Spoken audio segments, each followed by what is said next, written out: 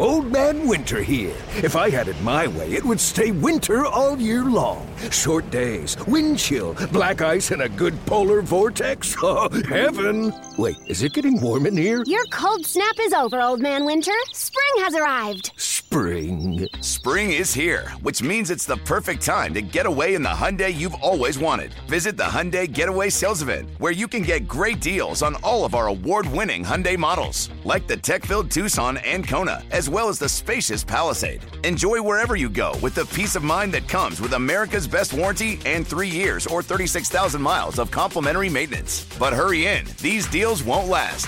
Add more joy to your journey at the Hyundai Getaway Sales Event. Now get 0% APR or up to $1,500 bonus cash on the Hyundai Tucson. Now, during the Hyundai Getaway Sales Event. Offers end soon. Call 562-314-4603 for details.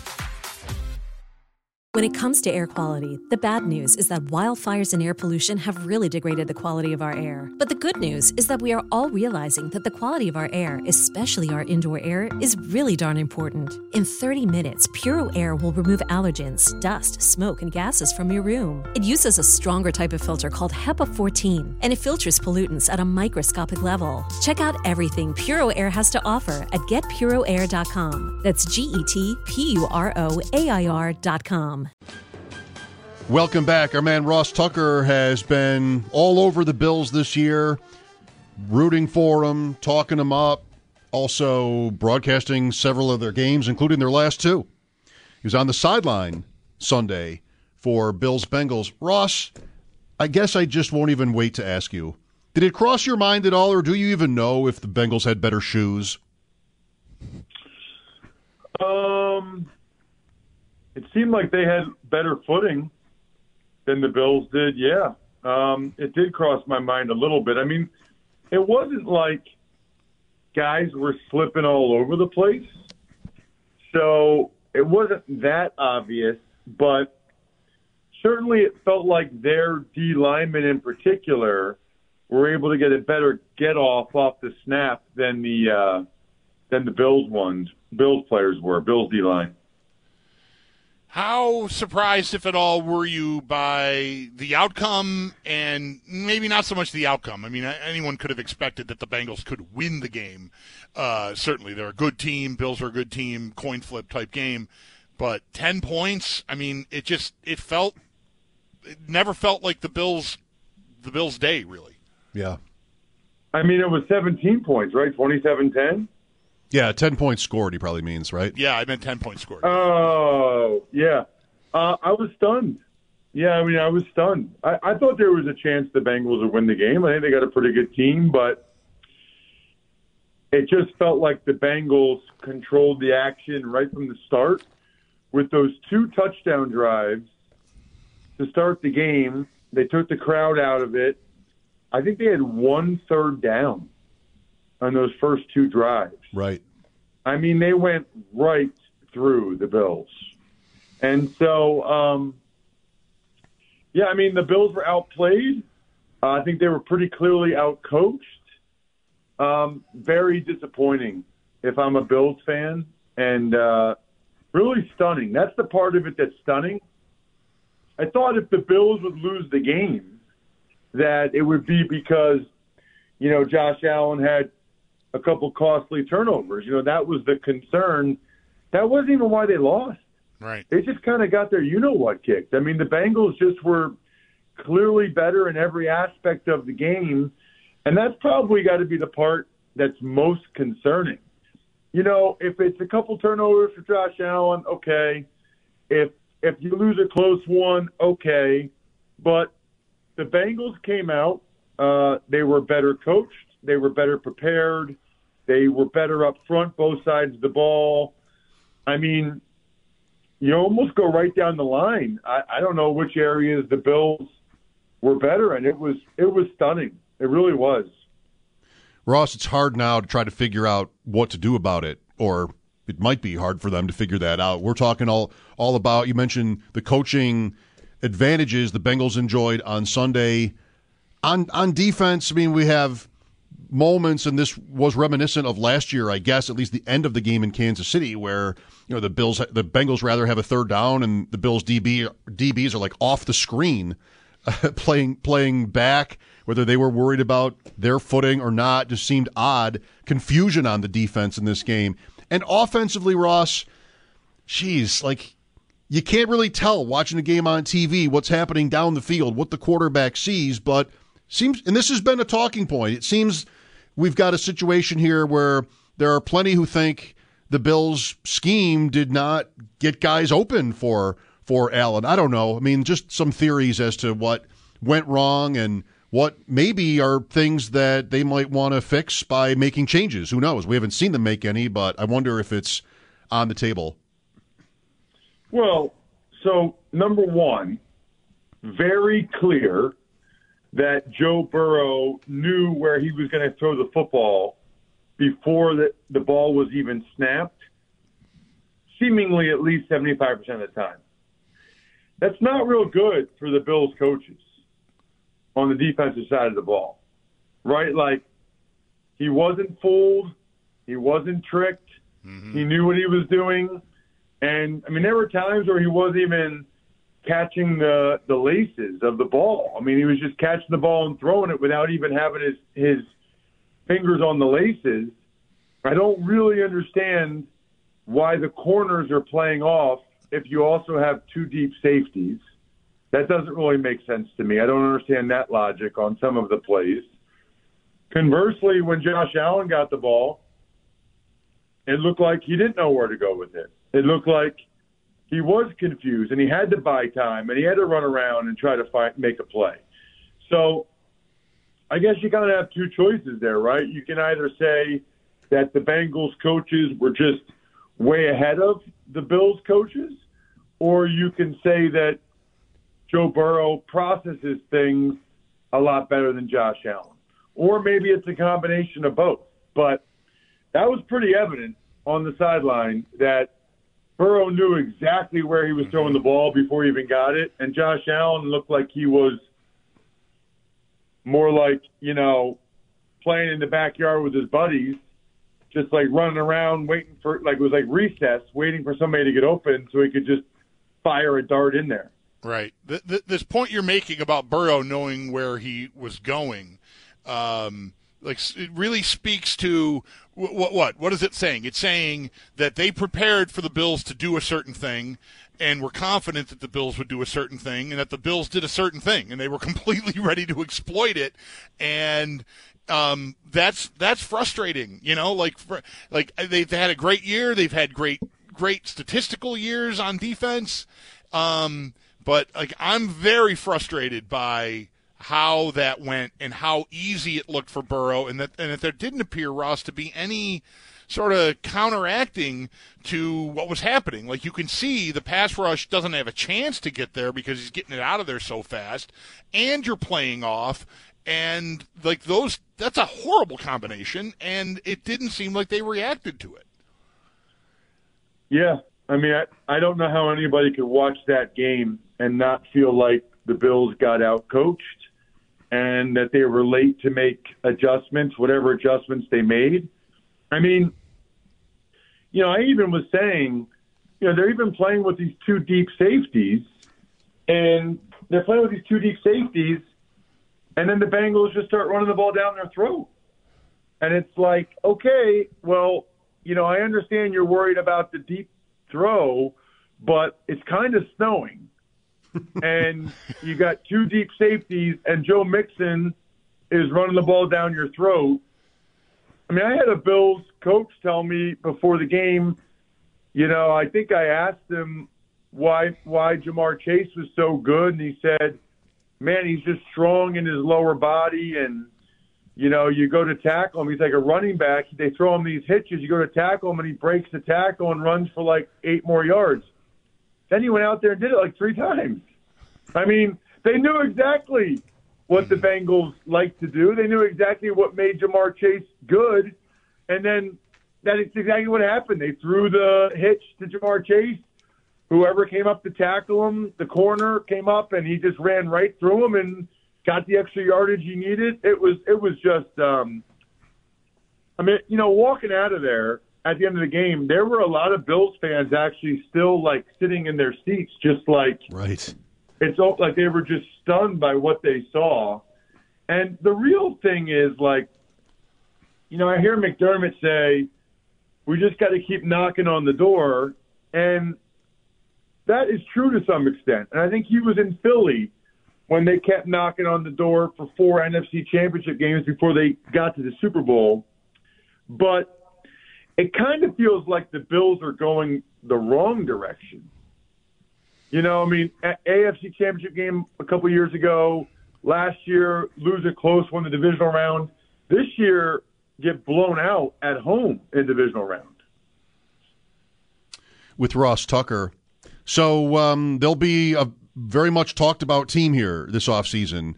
You have, we can all think of, countless examples of teams or athletes in sports where the momentum starts to build toward this team or this player is flawed and can't win.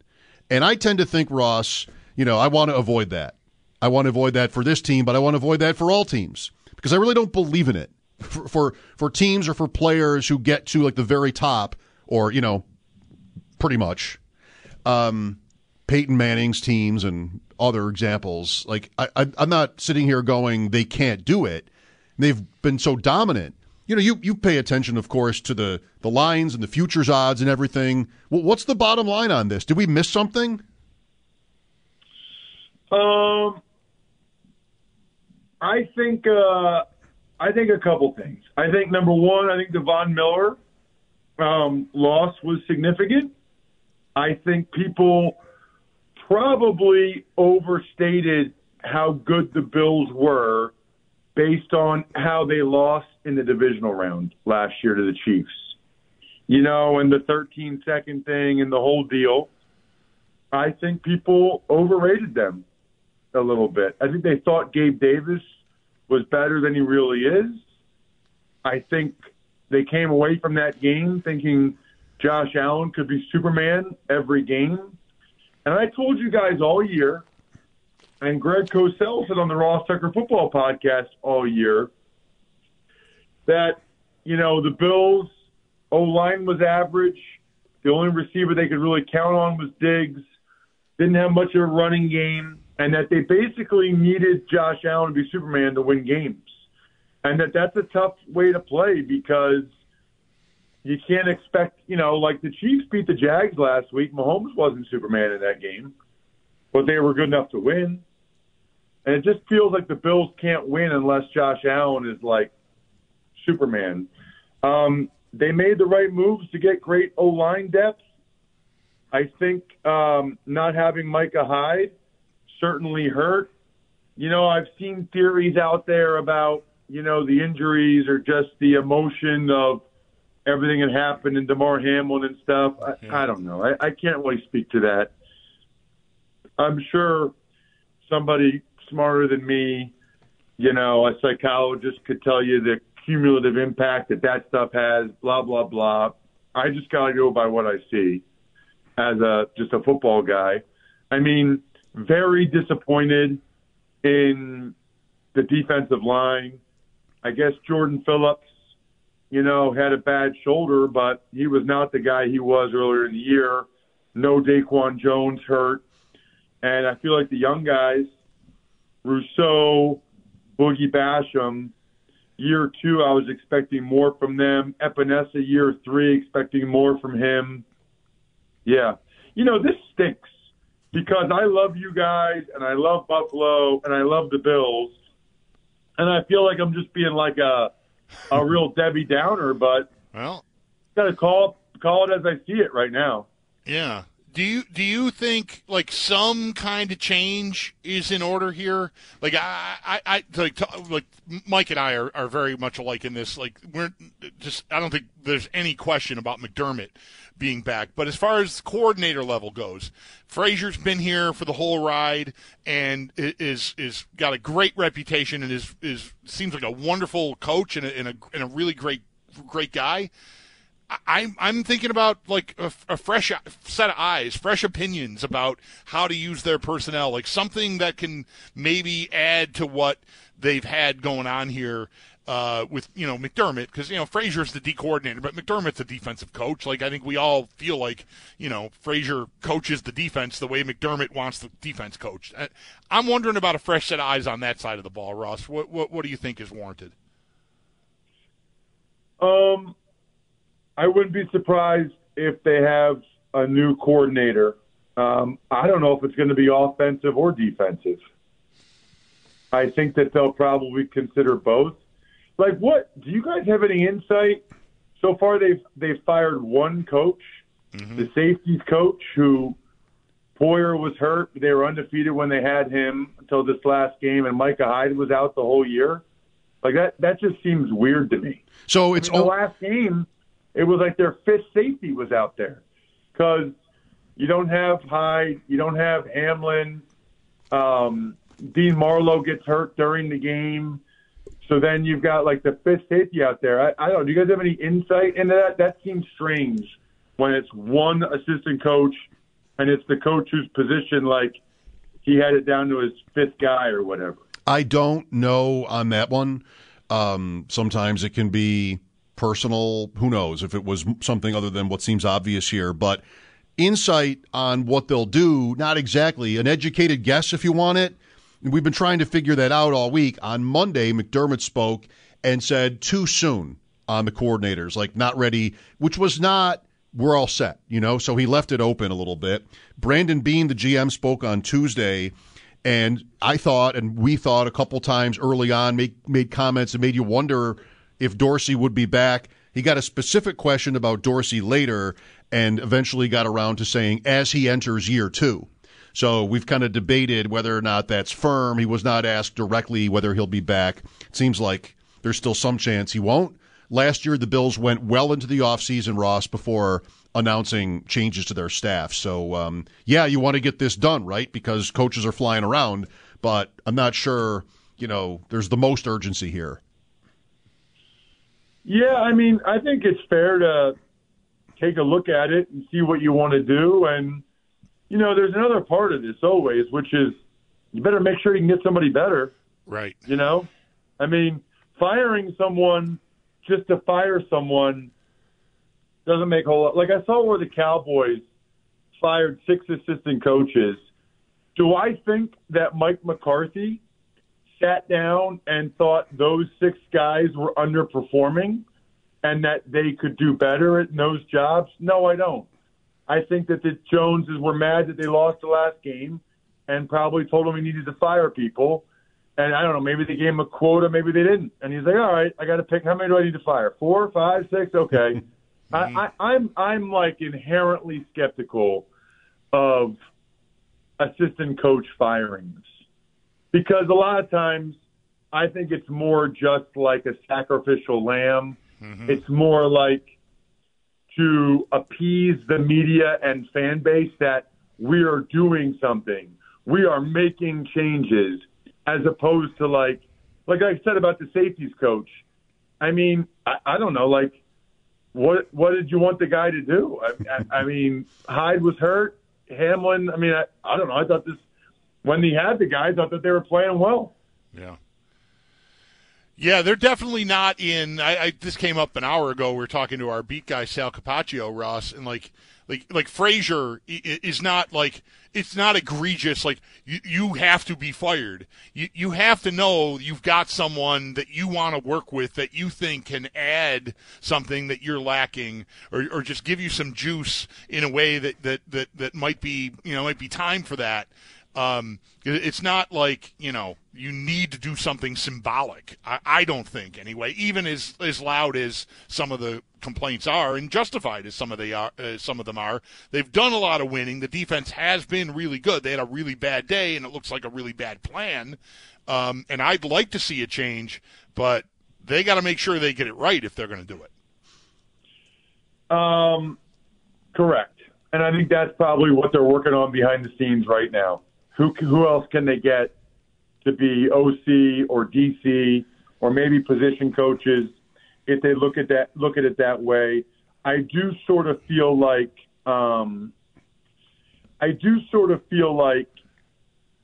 they probably feel like there needs to be some type of shakeup because of what I said earlier about it feeling like they're going the wrong way.